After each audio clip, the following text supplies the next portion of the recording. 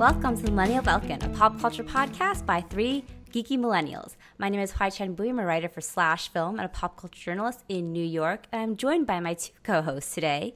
I am Anya Crittenton, a writer and editor in Los Angeles. And I am Willoughby Dobbs, a filmmaker in the DC area. Today is, I would say, our 4th anniversary. I think we released our first episode September 27th, 2015. Oh. No way. That's amazing. So we are recording just a couple of days after that. Just want to say, just before we get into everything, I just want to say, guys, it's been a really good 4 years. Wow. It's been so fun. It has not felt like 4 years. It has not. That's the length of college, guys. That's the length of a presidential term. For now. But yeah, for now, we may set a record. So we've been doing this podcast for 4 years, and I just want to say, guys, this has been so good, and I can't wait to keep on recording with you guys, because, you're my best friends. Aww. Just wanted to start this episode wholesome. I love you guys, and I love this podcast. My mom asked me today, she was like, do you guys, make money off this or something? And I was like, no, but, I mostly just treat it as, a fun way to, hang out with my friends once a week. And, people who listen to it, that's really great. But, I'm not doing it for the, fame of podcasting. Yeah. Right. It's for fun. And it's it's a great, outlet, but also it's mostly a way for me just to see you guys and see your faces every week. Because without that, we wouldn't really have that. Right, because now we all live in different cities across the U.S.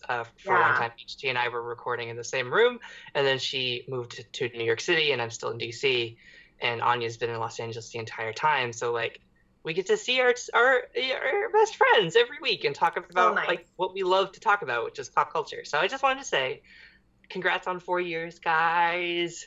Oh, I love you guys, and I'm so proud of us and what we've done. Same. I love you guys. So, on that note, what are we talking about today, Willoughby? We are doing a film review. We are reviewing Ad Astra, which is James Gray's latest film. If you follow us on Twitter, you may have seen some interesting reactions to it before the recording. This may be the final episode of the podcast, so congrats on 4 years. This may be the thing that tears us apart. Who knows? It might be. This may be it, guys. This may be our end game. 30 years ago, Clifford McBride, played by Tommy Lee Jones, led a voyage into deep space, but the ship and crew were never heard from again. Now his son, a fearless astronaut, played by Brad Pitt, must embark on a daring mission to Neptune to uncover the truth about his missing father and a mysterious power surge that threatens the stability of the universe. So that's the plot synopsis to Ad Astra. Was that plot synopsis written by Disney? Because it feels very much like the movie they were trying to market, which is more of an action It's not the movie that it is. Space film opera. Yeah. Right. That movie sounds more interesting than the movie we got, in my opinion. This is the film synopsis that Google gave me when I typed into Google Ad Astra plot summary. I believe it's the blurb that Wikipedia / Google has when you search for the movie. So yeah, the movie stars Brad Pitt.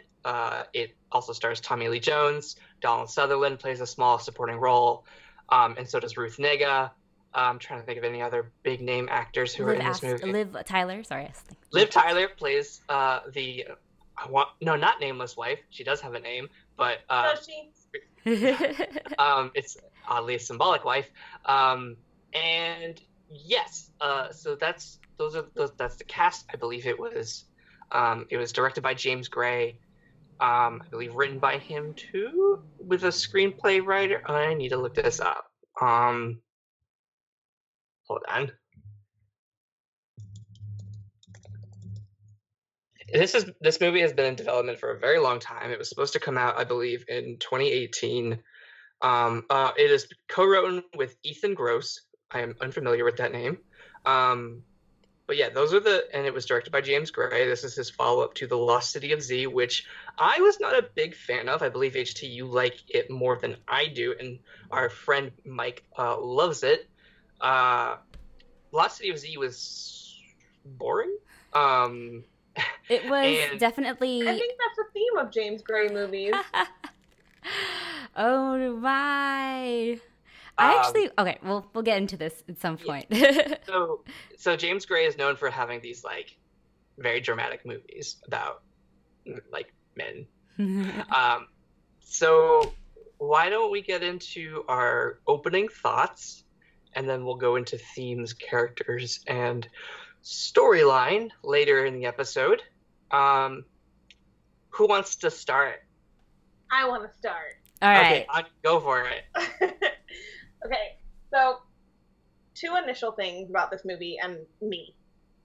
My interest in this movie began and ended with Donald Sutherland, who is one of my favorite actors. I'm very fond of him, and I love when he crops up in things. And then he was barely in the movie. So, strike 1 against Ad Astra. You can't fully blame it for that, though. I mean, I can. He could have been in the whole movie. He could have been Brad Pitt's character, for all I care. And then I saw a tweet comparing this movie to Blade Runner 2049, and I was like, oh no. Because if you all remember from that review, I did not like Blade Runner 2049. And I did. Yeah, I love Blade Runner 2049, and I definitely got a lot of those vibes from this movie too, and that's what made me like it a lot. Yeah, but we'll go. So I did not like Blade Runner 2049, and then I realized, and then after I saw Ad Astra, I was like, wow, these movies are really similar. I fell asleep during both. So I did not fall asleep for a lot of Ad Astra. I fell asleep at like 2 points, for like maybe like 5, 10 minutes, 5, 7 minutes, but like it wasn't like a full sleep. I was like hearing things, whatever. So I was like, wow, these movies are really alike. So I very much dislike this film, and I have 2 overarching reasons. The first is that this movie looks beautiful and does and says absolutely nothing. And I think it would have, if it had to exist, I would have preferred it had been a short film, which I think would have worked much better for its nonsensical plot. And it also promised to say something and then didn't. And I'm also very frustrated because it comes at a time when saying something about the future would have been very pressing and relevant and crucial. And instead, James Gray decided to just ruminate on the arrogance of straight white men and how their reckless decisions kill all the people around them. I think that's the message itself, isn't it? No, that's a terrible message. If I wanted that message, I would read a history book. And then the second thing is that Claire Foy did not suffer in First Man only for Liv Tyler to suffer more. I am so sick and tired of these goddamn space movies being about stoic, angsty white men and their thankless wives or partners or whoever, and nothing else. They get nothing to do. And if you are going to put a straight white man at the center of your space movie, at least fill it out with a really engaging cast like The Martian, or have a good hook like The Martian or Moon. Do something interesting with your film other than it just being about some stoic white man that I do not care about, and that, honestly, seems kind of like a dick. And, yeah, he's supposed to grow by the end of the film, but, like, James Gray never showed us that or never gave us any reason to care or believe in his growth. Wow, I really dislike this film. You really hated it. You really hated it. Wow. I don't think I realized until I started talking about it. But I will get on a roll. Keep going. Yeah. I love when you get riled up, Anya, even if I disagree with everything you're saying. Well, most things you're saying. I do think you have some good points about Liv Tyler, and I'll get into that too. Your points are valid. Yeah. Your points are valid. Also, this is the funniest thing because it's the second space movie in which Liv Tyler plays a long-suffering wife. I think the first was Armageddon, and she's Ben Affleck's wife. It's so unfortunate. But I will get into all of this more because my issues with this film really do lie entirely within our 3 points of like plot, character, and theme. I have issues with all of them, and so I will dive into them more. But needless to say, I think this movie is boring, says nothing, and I'm just tired of white men in space. All right. Willoughby, Yes. as a resident white man, as the resident straight white man. Time for my opinion. I'm interested in what you have to say about Ad Astra. I walked in knowing it wasn't going to be a adventure like that the movie was promising in the trailers and the plot synopsis I just read. I saw social media reviews that were basically saying like go and expecting like a lot more like heavier film that is very dramatic and very like not for like I would say like it's definitely not crowd pleasing, that's for sure. And I really liked it. I liked it because I mean I was saying in the chat that maybe because I with this film I can't see past my own nose, and that by saying that like I am a straight white man and I don't have the baggage of daddy issues that Brad Pitt's character had in this film, but I can definitely say like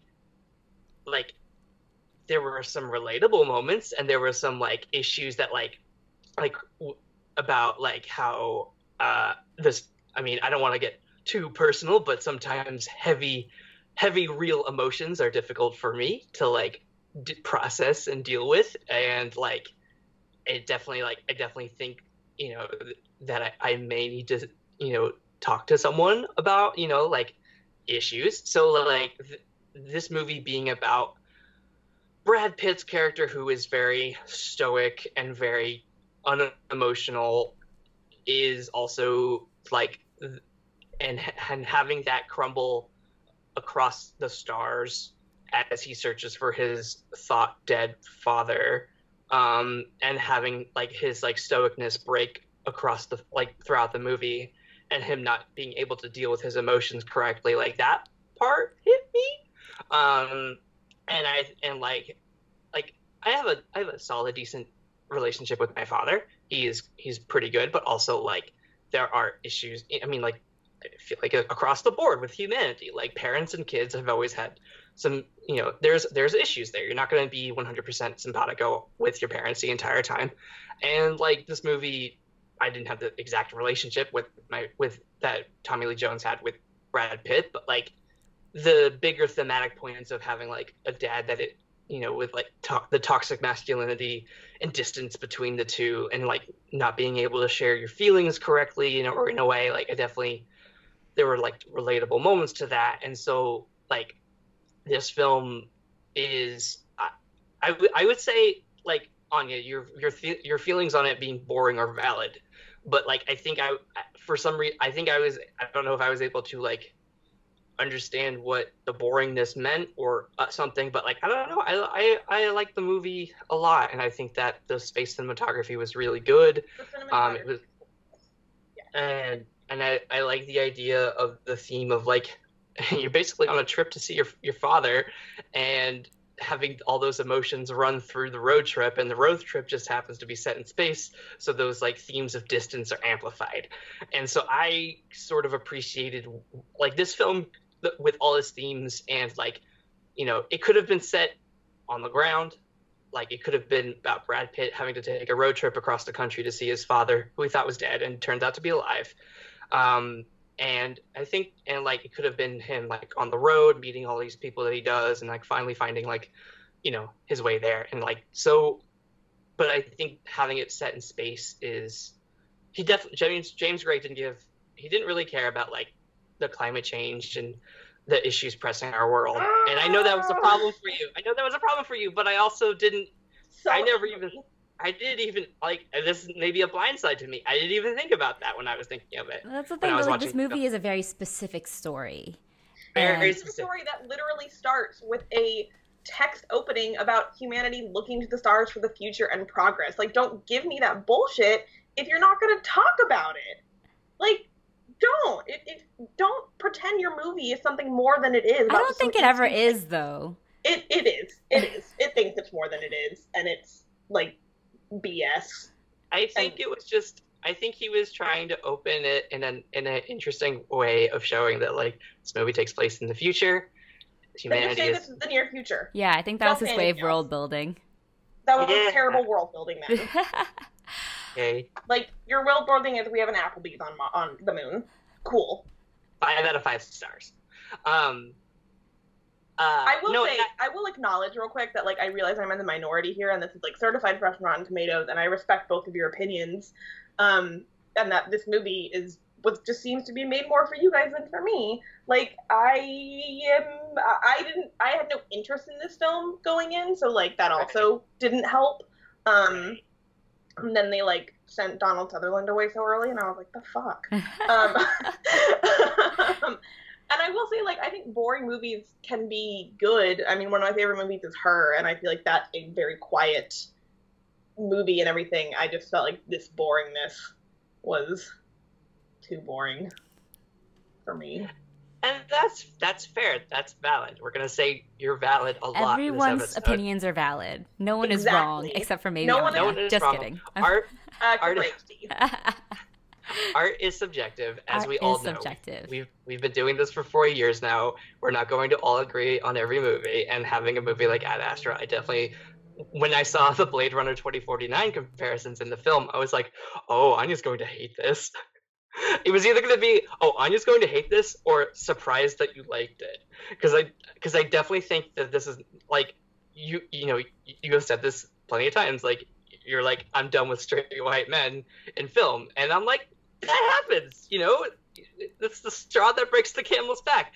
But for me, like, as a straight white man and having some, like, deeper, like, I don't know, it hit me. And so I'm trying to be as, I would say, eloquent as I can be, because I'm still having trouble, like, reconcile all the feelings I had of this movie the entire, like, a week later, because I think it is a complicated film about fathers and sons, and how, like, you think that your dad is God growing up, and then at some point you realize that nope, he is not.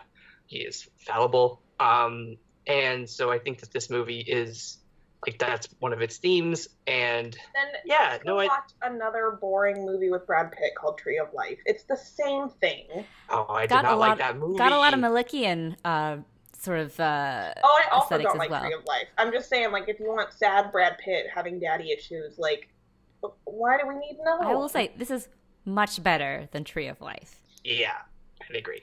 I mean, I dislike both, so.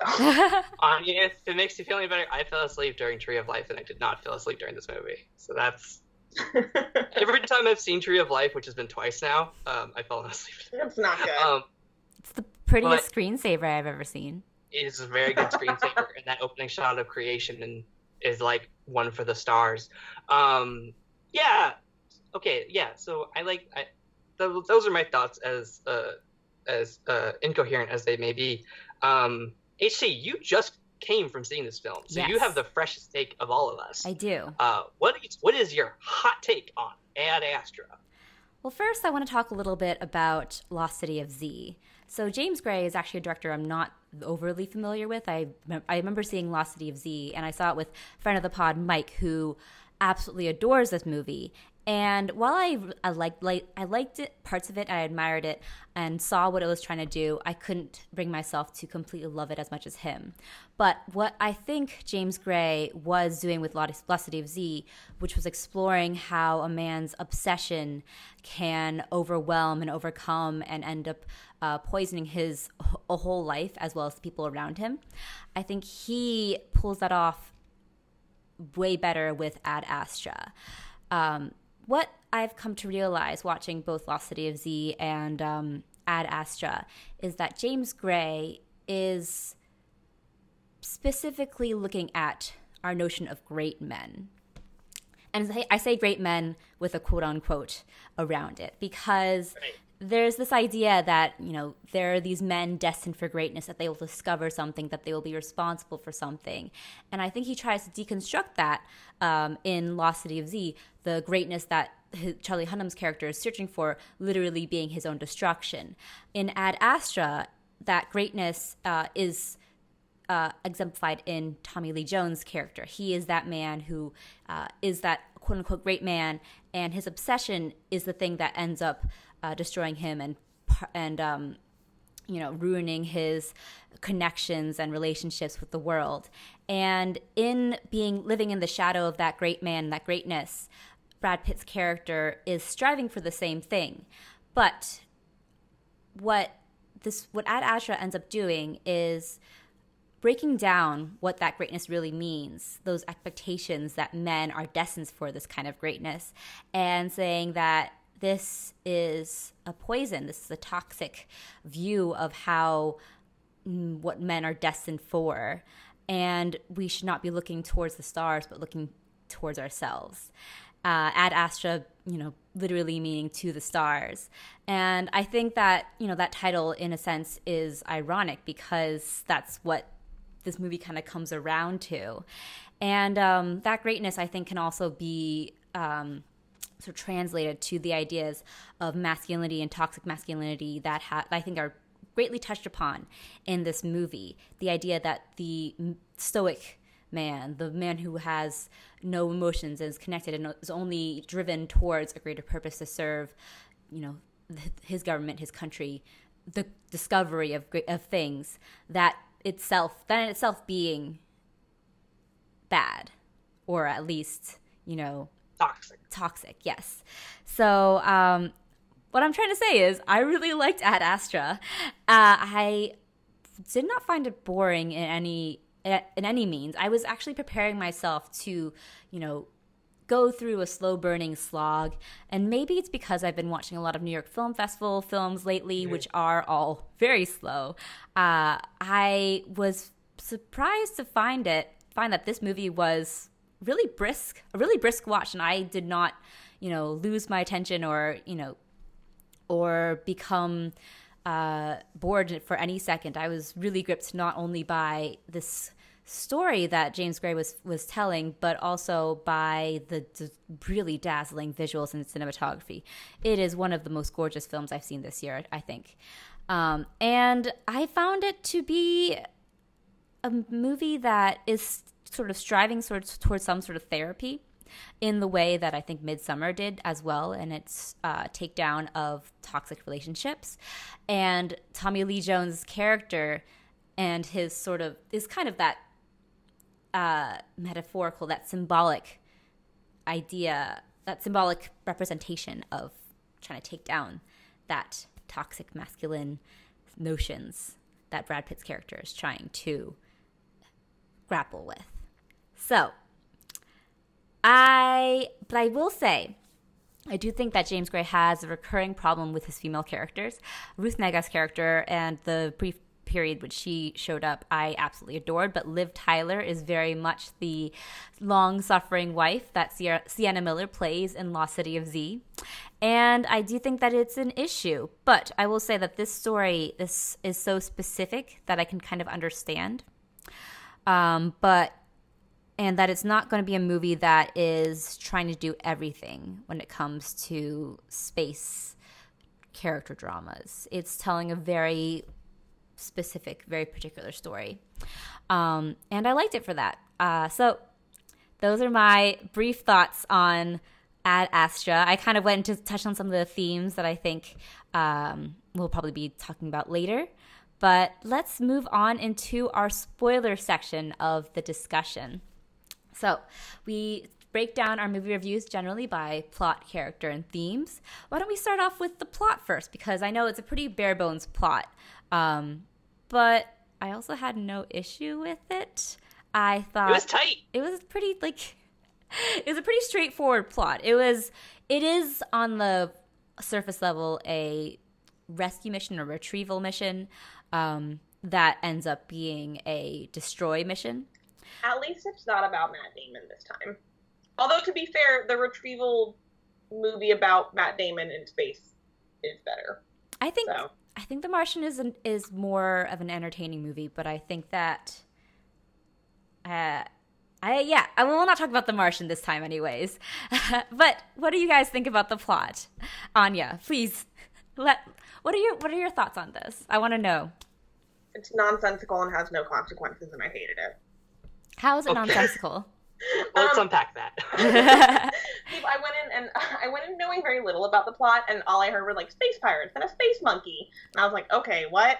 And then it happened, and I was like, what?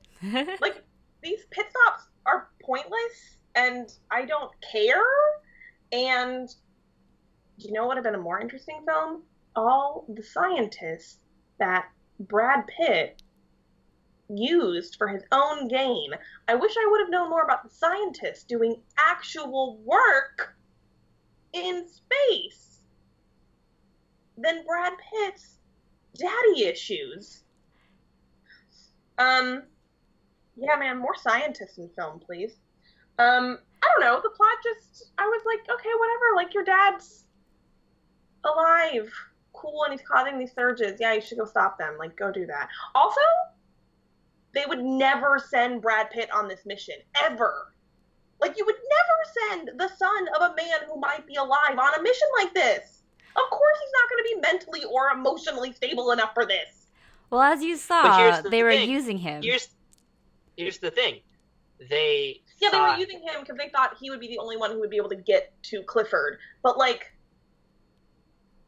he just, like, he got there. Like, he didn't have to contact Clifford to, like, get to Neptune. So they could have just sent a team to fucking Neptune and, like, stopped this.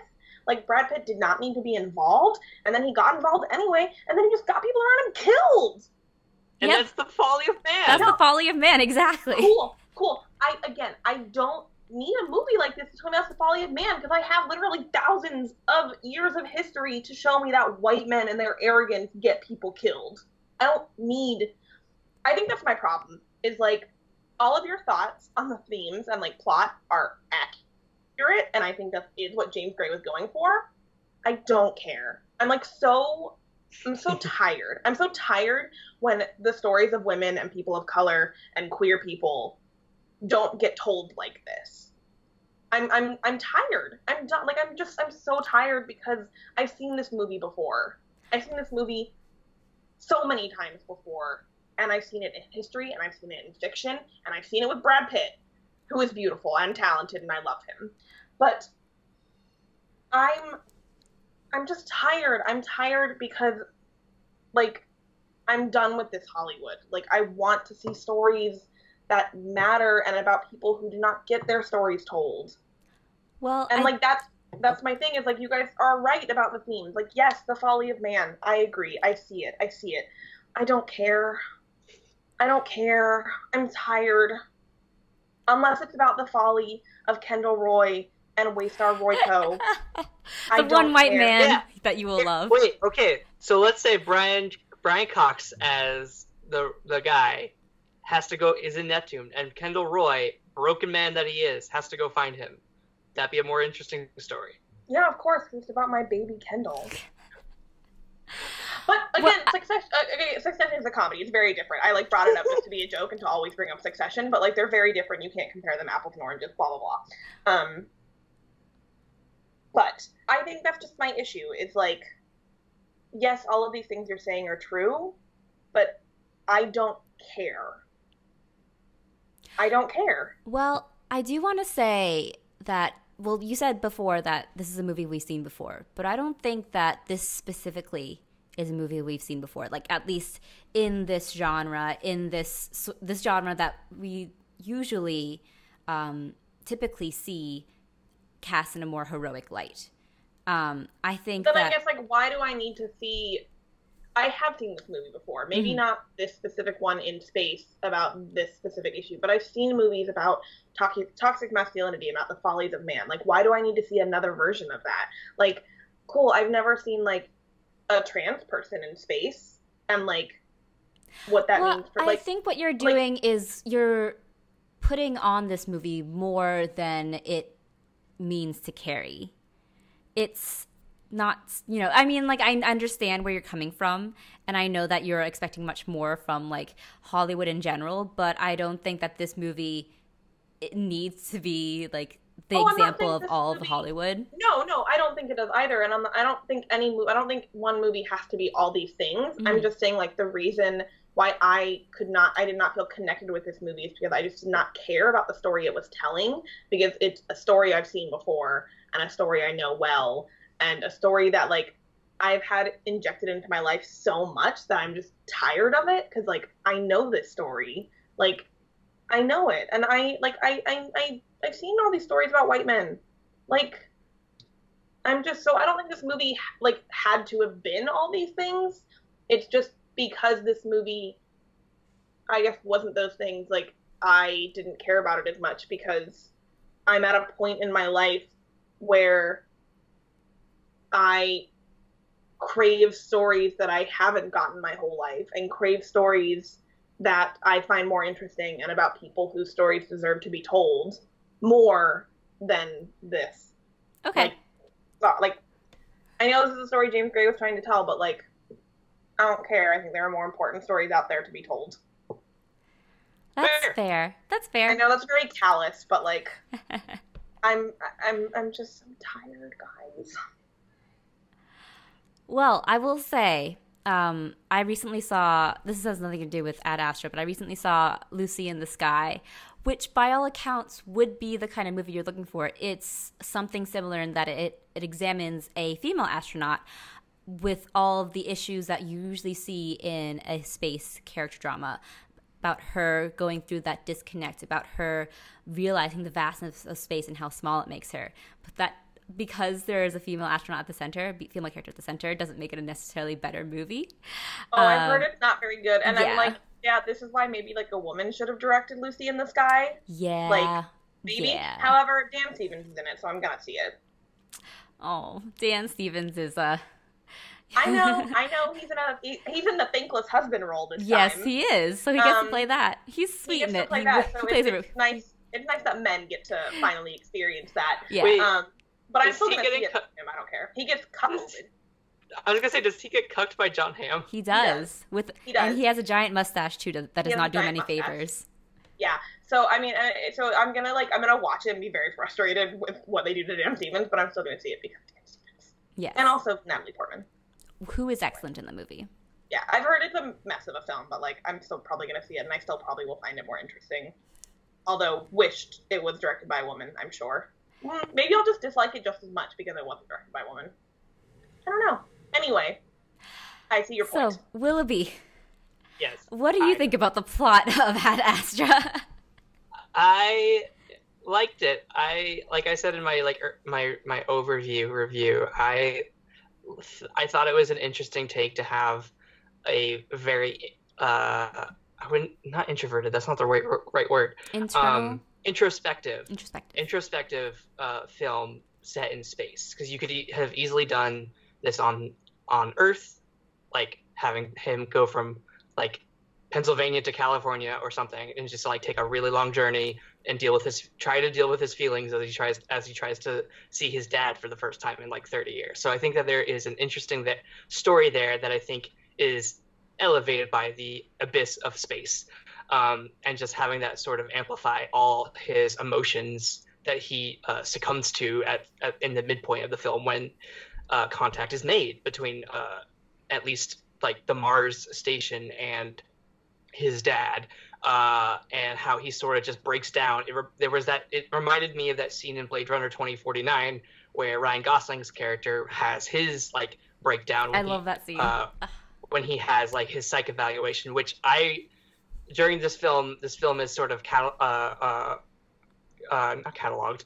This film is presented as sort of like narration. There's narration where Brad Pitt is giving like his psych evaluations, and sort of also is like an update on the plot, and also his like mental state throughout the film. And like he's supposed to be the celebrated astronaut who's never had a heart rate over 80 beats per minute, which is sort of insane.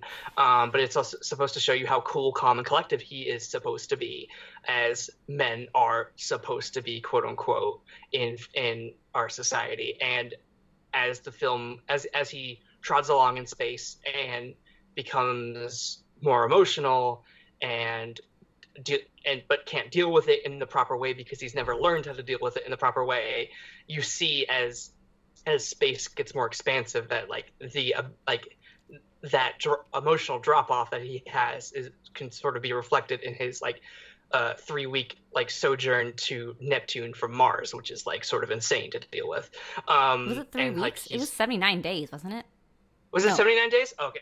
Yeah, so it was like almost 3 months. Yeah, 3 months. What am I saying? Yeah, so like 3 months of him alone in his feelings, dealing with trying to like take as many mood stabilizers as he can, and I think he was ODing on those. Like he was going through it. Brad Pitt goes through it in this film. He does. And by the end of it, he meets his father for the first time in a long time, and I mean, he over the course of the film, you realize that he always knew his father was sort of not the great man that the public knows him as, and it turned out he's even worse than the public thinks than he even knows, like not just as an emotional person to connect to, but also like just his actions towards the rest of like his crew on the Lima project, and I like that because I think I think it's straightforward. It's very Apocalypse Now, Heart of Darkness sort of. There's been a lot of comparisons to that. Do not compare it to the Great Apocalypse Now. I mean, I think those comparisons are apt. They're pretty apt, but also I just think Apocalypse Now is fine. He's on a mission to retrieve or kill a great, like, legendary military man, and he has a lot of pit stops along the way throughout, like, a foreign land to him.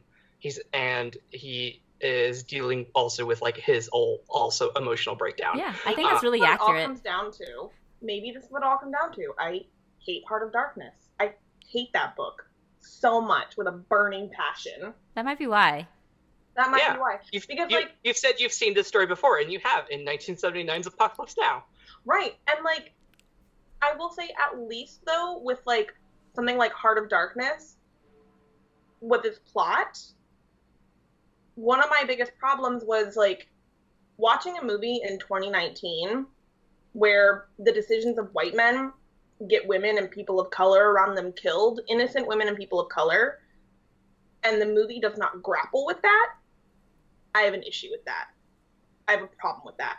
I know you're supposed to be like, that's the point, it's like Brad Pitt's arrogance, and like you're supposed to be like, he's in the wrong here, and like all these things, but like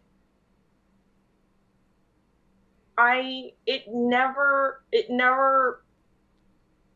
reckons with the fact that like when Ruth Negga tells you that like Tommy Lee Jones' character murdered her parents, who by all accounts were most likely people of color, like there is a weight to that this movie for me like does not address and does not grapple with, and it does not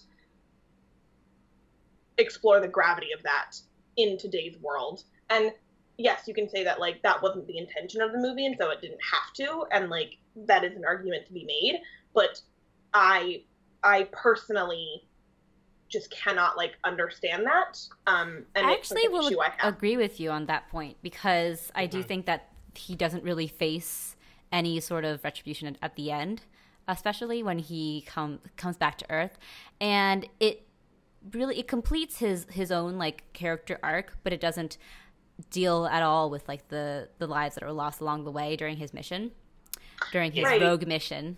So I do think that you were valid in that, and I do think that the movie doesn't address that properly enough. And I want to know what you guys think. I'm sort of getting into character here now, I guess, but I think they all sort of bleed together in a movie like this.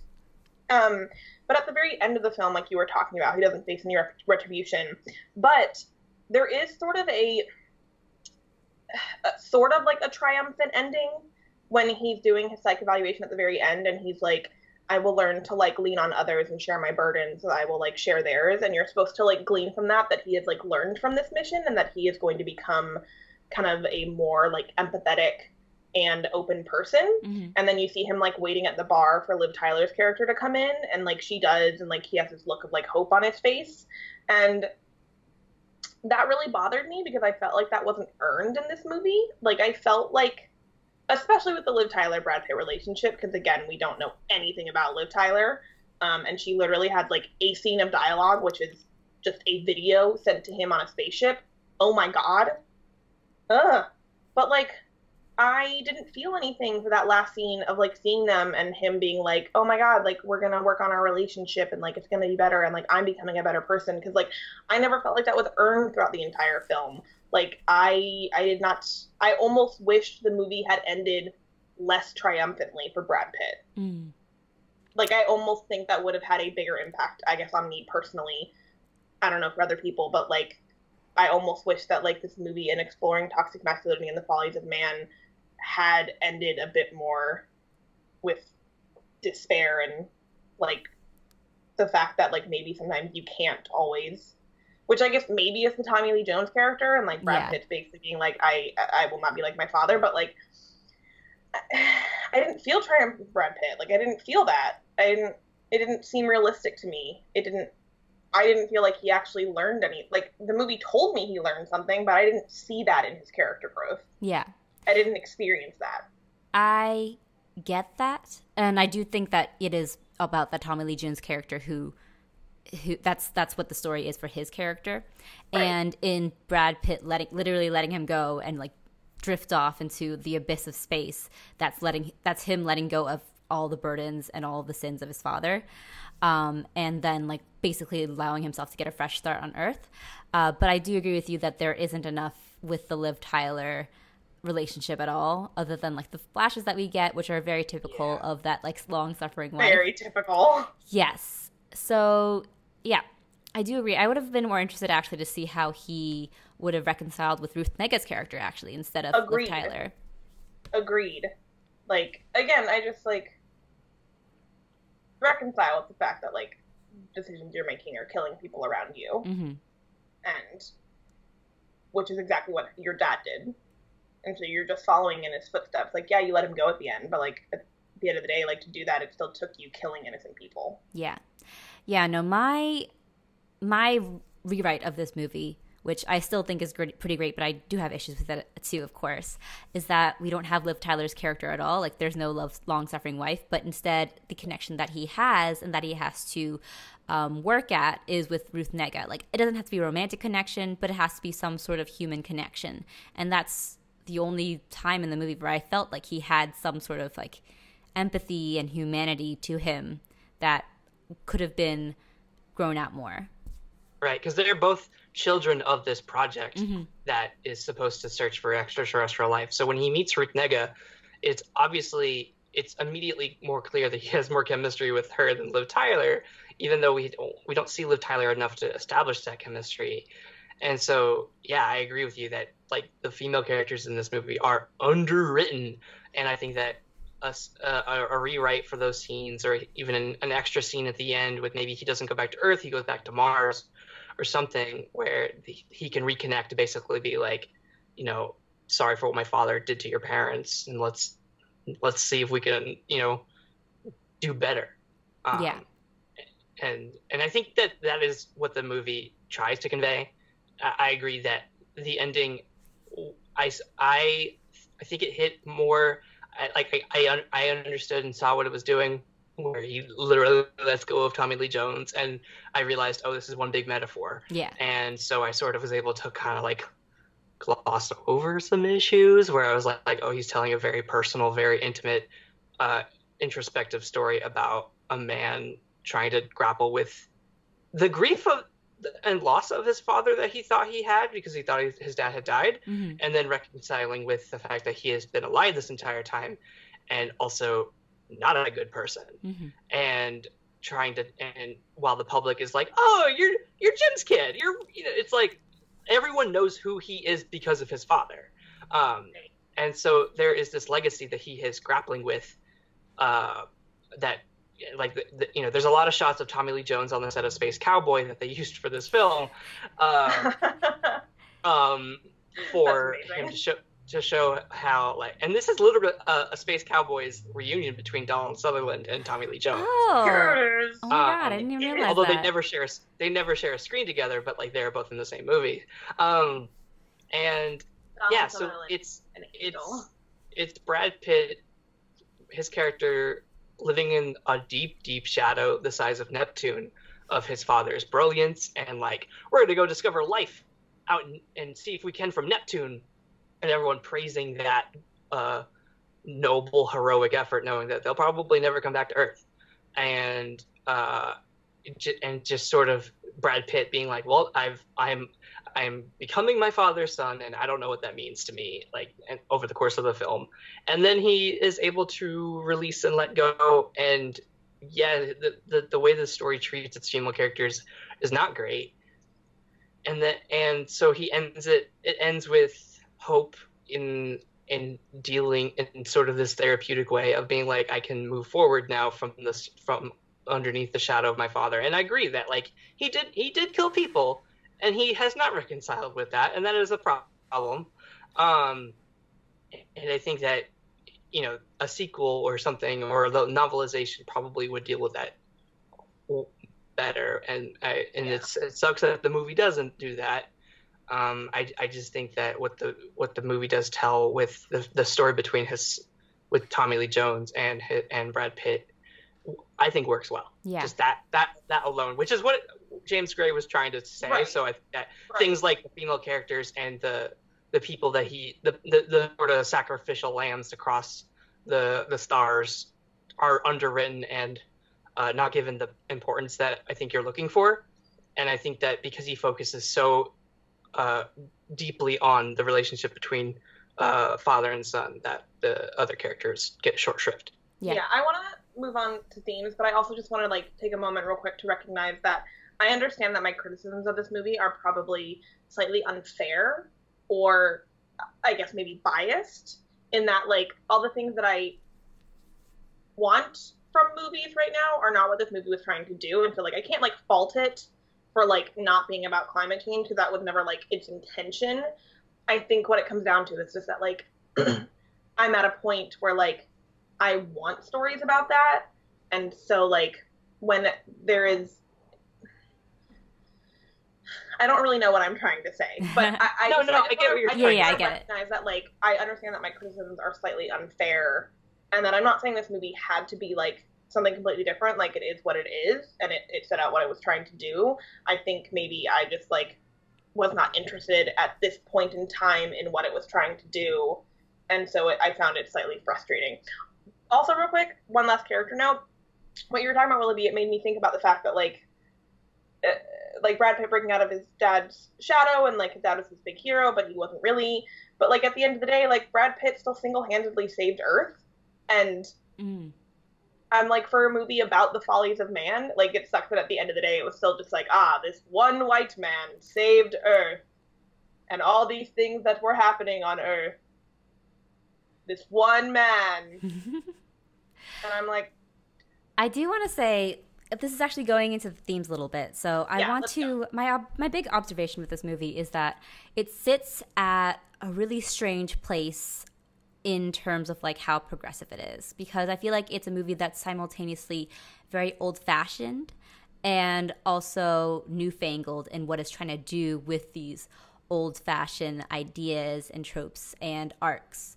So it's old-fashioned in that it is about the follies of man. It is about a man trying to redeem himself in the eyes of his father, but also try to get out from his father's shadow. And that's a story, like you said, Anya, we've seen time and time again. But what James Gray is doing in trying to sort of deconstruct that and bring about a new facet to it by making making about the sins of the father and how this father's greatness is actually his greatest flaw. It's his greatest failure.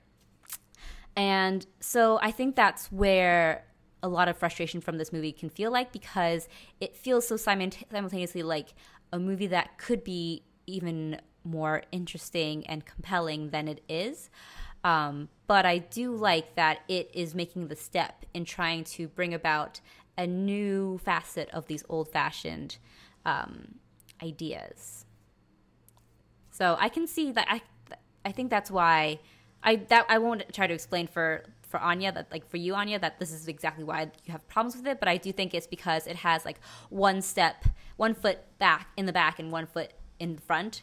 That and it has, like, lays in an interesting place. Mm-hmm. I think that's a really good point, and I hadn't really considered that. I mean, there are a lot of things about this movie I hadn't really considered until we did this episode, so I really appreciate that from both of you. I still don't like the film, but I appreciate more why people do like the film, I think. And again, like the themes are very pressing and emotional and deep. I think again, it's just like it's themes I've seen before and themes that I'm less interested in exploring these days because I've explored them before and because I think there are just more interesting things to be told. Like again, I do have an issue with the movie that starts out with this thing about like how in the near future humanity has looked to the stars for progress and future and like hope and salvation, and we've colonized the moon, and yet it says nothing about that. And the Hollywood Reporter recently put out a really interesting article about why Hollywood movies are not tackling climate change as much, which we will link to in the blog. It's a very interesting piece. And I found myself very frustrated with that with this movie, which, yes, this movie's not about climate change. It's about a very intimate, singular father-son relationship. I understand that. But it came at a time when we have people like Greta Thunberg and stuff like addressing the UN, and I have all these things that are happening in the world, and I want to see that. And I felt like there was a bit of a promise of that at the beginning of this film that, you know, was never actually part of the film. You're right. Sure. I think you're right, because we've talked about before how art doesn't come in a vacuum. Right. It's not created in a vacuum. And in a sense, Ad Astra kind of feels like a movie from, if it were from like 30 years ago, would feel so magnificent and amazing. But it's true, like in the context of today, it does feel like it is from another time. Yeah, it's a bit of a throwback. Yeah. I wanna let you guys discuss, but I want to say I feel like this could have easily been fixed if the Lima project had been about like climate change and the future and like the state of the Earth instead of extraterrestrial life. Like I feel like this could have been fixed. Like this personal issue I have with it. Like if the Lima project had been about climate change, it would have just essentially been part of the film, just naturally. Like could have been like figuring out new energy or something. Like right, like they deal with antimatter in like a really throw-offy way. Yeah. Of like we were using antimatter just to discover aliens, and I'm like that's not really what you do antimatter for. Right. So I feel like that could have just been a really easy fix with like instead of aliens, which like okay, like oh I know aliens, yay, the Area 51 raid. All those people having a party in the desert. But yeah, I feel like that I would have been so much happier if it had just been like that had been the original project, and like it was like this project that was meant to save Earth is now destroying Earth, and what does that mean? And like, can we save our Earth? Like, are the attempts that we make, you know, are they pointless? You know, like I feel like that would have been more interesting, and I feel like we still could have had the father-son relationship. Sure. Again, I recognize that's not what James Gray was trying to do, so like that is a different movie, and again, it's a little unfair, but it's kind of the movie I wanted to see, I guess. I will say, while that would have been an interesting movie, I don't know if it would have taken away from the father-son relationship, because by making the actual thing that Tommy Lee Jones' character is searching for so inconsequential, so something that we've seen before, it allows us to just hone in on that father-son dynamic. So you're right. Yeah, that's a good point. Maybe I wanted a climate change movie and not a father-son movie. Right. And that's fair. I want to talk about how I think this movie, I wouldn't say it's necessary, but I think that having a message that toxic masculinity is bad in a very mainstream movie is something that I think we should all encourage, because it is something that like the Lego Movie 2 had a very similar message about toxic masculinity and how it's bad, and how building up your feelings and pushing them down and not addressing them properly can be a big problem for men, especially in this country. And so I think that this movie being about Brad Pitt's character trying to attempt to learn how to deal with his feelings after years of telling him to like, you know, never have a heart rate over 80 BPM, or like, you know, he's so calm, cool, and collected, he doesn't even think, he doesn't even feel, and having all those emotions like come back to him. in like a one fell swoop, and then trying to deal with that emotion by also meeting your father for the first time in 30 years. I think that that theme is relevant in today's world of like trying to have better sons and better fathers. Yes, I agree with you completely, Willoughby, and it gives me delight to think of men going into this movie expecting a big space adventure and finding themselves having to grapple with their own ideas and notions of masculinity, and I love that. I saw a lot of dads in the theater, and I think the ride home was awkward. Yeah, and that's where I do think that this movie excels. Yeah, I'm just afraid men are not gonna get it. Get it.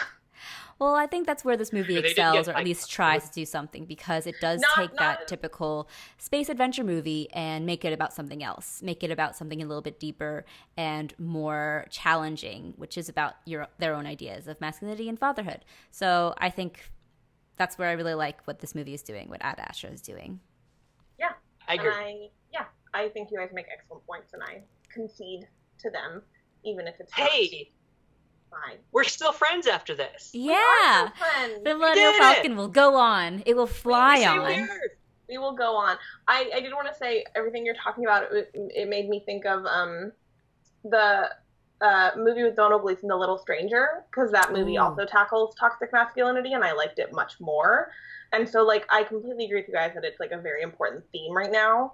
I guess maybe I just like it in different genres or different ways that they are told. Oh, that's fair, because I think, with the future and science and space, with a movie like this, that is something that climate change is something that needs to be addressed, and it's very real. It's not a hoax. And so, like, I totally agree with you on that. Like, a science fiction movie nowadays should probably also tackle some issues that are real life. It's shocking to me that we haven't had like a definitive one that like. Well, we have, and it was called Geostorm. And also before that, The Day After Tomorrow. Thank you very much. Okay. There you go. I just want to say, when The Day After Tomorrow came out, my dad turned to me and said, "It won't happen like that." Well, Dad. Maybe it will. Well, Dad. But yeah, so I just want to say quiet movies about toxic masculinity, either this or something like The Little Stranger, I think are important and good. And, sometimes you just like one more than the other. And that's all it is. And that's fair. With that, why don't we go into our rating of Ad Astra? Wait, right. I feel like you're going to say something, Willoughby. Oh, no, I wasn't. I was ready for this. Okay. Then let's go into it. Let's go with probably what will be the lowest score first. Anya, what would you give Ad Astra out of 5 stars? Man, you guys make me want to be a little bit more generous to it. But no, it's fine. Be honest to yourself. No, just because you guys make some really good points. And, like, again, I think I don't like this movie anymore after talking to you guys, but I appreciate those who do more. I can understand why, like, critics liked it, I guess. Yeah, even though it still personally is not for me, and I don't like it, even though my criticisms are unfair. But I think I'm going to have to go with a 2.5. Okay. Yeah. And Willoughby, what do you give it out of 5 stars? 4.5. Ooh. And I give it 4 out of 5 stars. So that makes it a 3.7 out of 5 stars for Ad Astra from the Millennial Falcon. Not actually representative of the Millennial Falcon's views democratically, but that's how math works. Well, you know what? This is the Electoral College. We couldn't get Wisconsin. All right, let's move on to the last segment of our episode. I really, really, really, really, really like you. But I need to tell you something.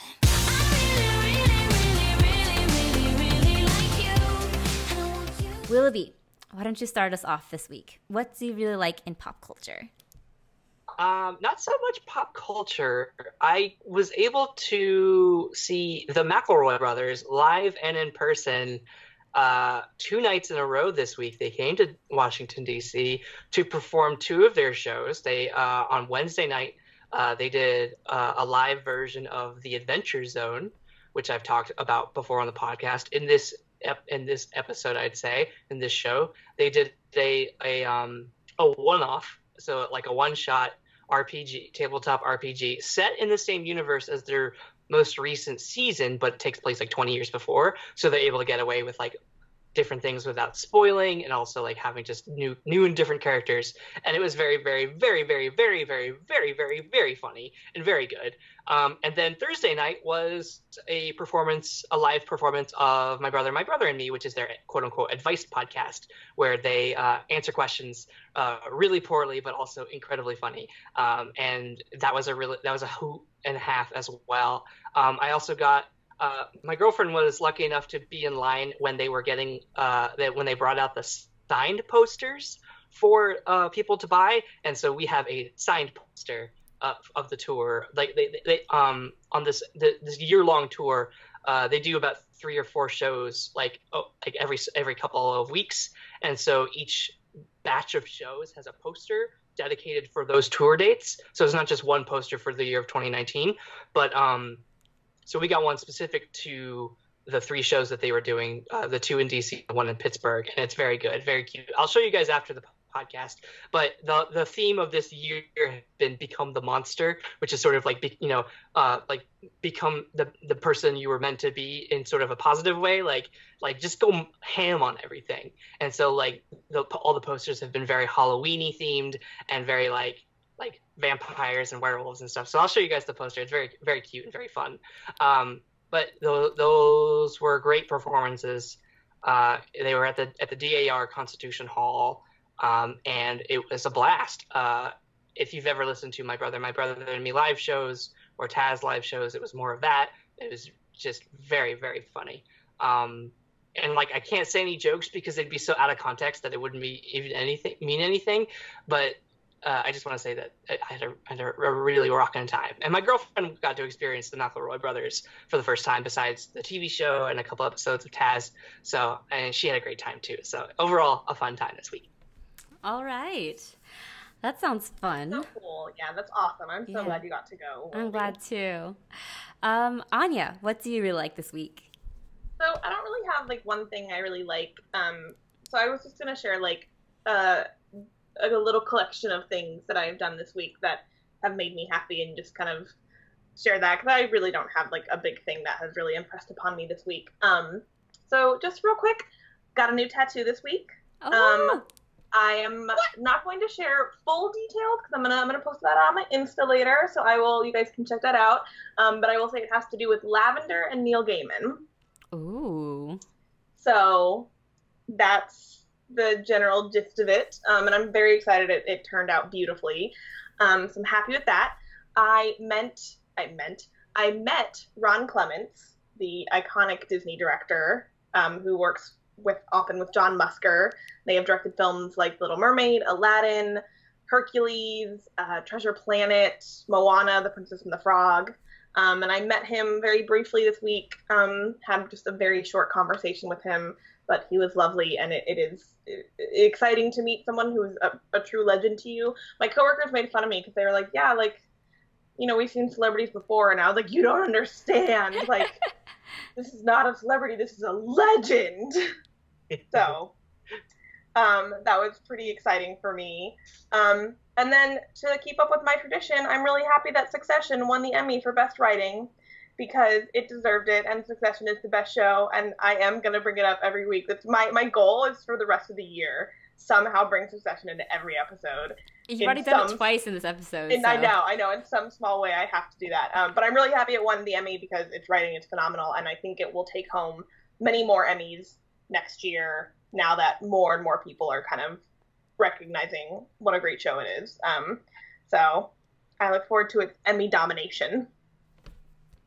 Yay! And that one show is done. Big Bang Theory. Get the fuck out of here. Yeah, finally. God. And also Game of Thrones. Fuck off! Yeah, I'll pull that one. Thank God. All right. So my really like this week. Oh man, I've seen so many good movies this week, including one of my. You do the one I think you're gonna do. Yeah, but also I'm so torn because there's one movie that I know confidently is going to be one of my favorite movies. Just briefly talk about those. Okay. Dude, just briefly talk about So that. New York Film Festival is in full swing, and at New York Film Festival, I got the chance to see Portrait of a Lady on Fire, which I love, love, love, adore.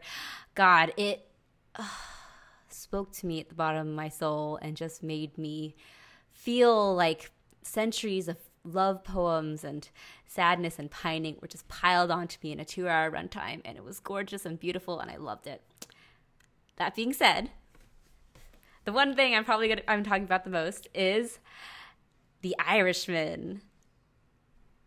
Martin Scorsese's new film that stars Robert De Niro, Al Pacino, and Joe Pesci is a masterpiece. The boys are back in town. The boys are back in town. The Italian boys and the one Irish boy. It's a 3.5-hour movie, actually, 3.5-hour movie that is so vast and so epic and so just gripping to watch. The 3.5-hour runtime rarely drags. It does take a little bit to get into. The de-aging effects are a little bit wonky and also take some time to get used to too, but I wouldn't really have it any other way because De Niro, Pacino, Pesci are on the top of their game. They're fantastic. They're marvelous. De Niro gives such a quiet and contemplative performance. Pacino is showy in the most spectacular way that feels like an homage to some of his most classic roles in, Scarface. And I absolutely loved Joe Pesci, who gives a really understated and quiet performance. I think his performance is probably my favorite of the entire thing because his is so melancholic that I just adored every scene that he was in. Even when there's just a scene of him making a salad, I was like, I want 5 more hours of this, please.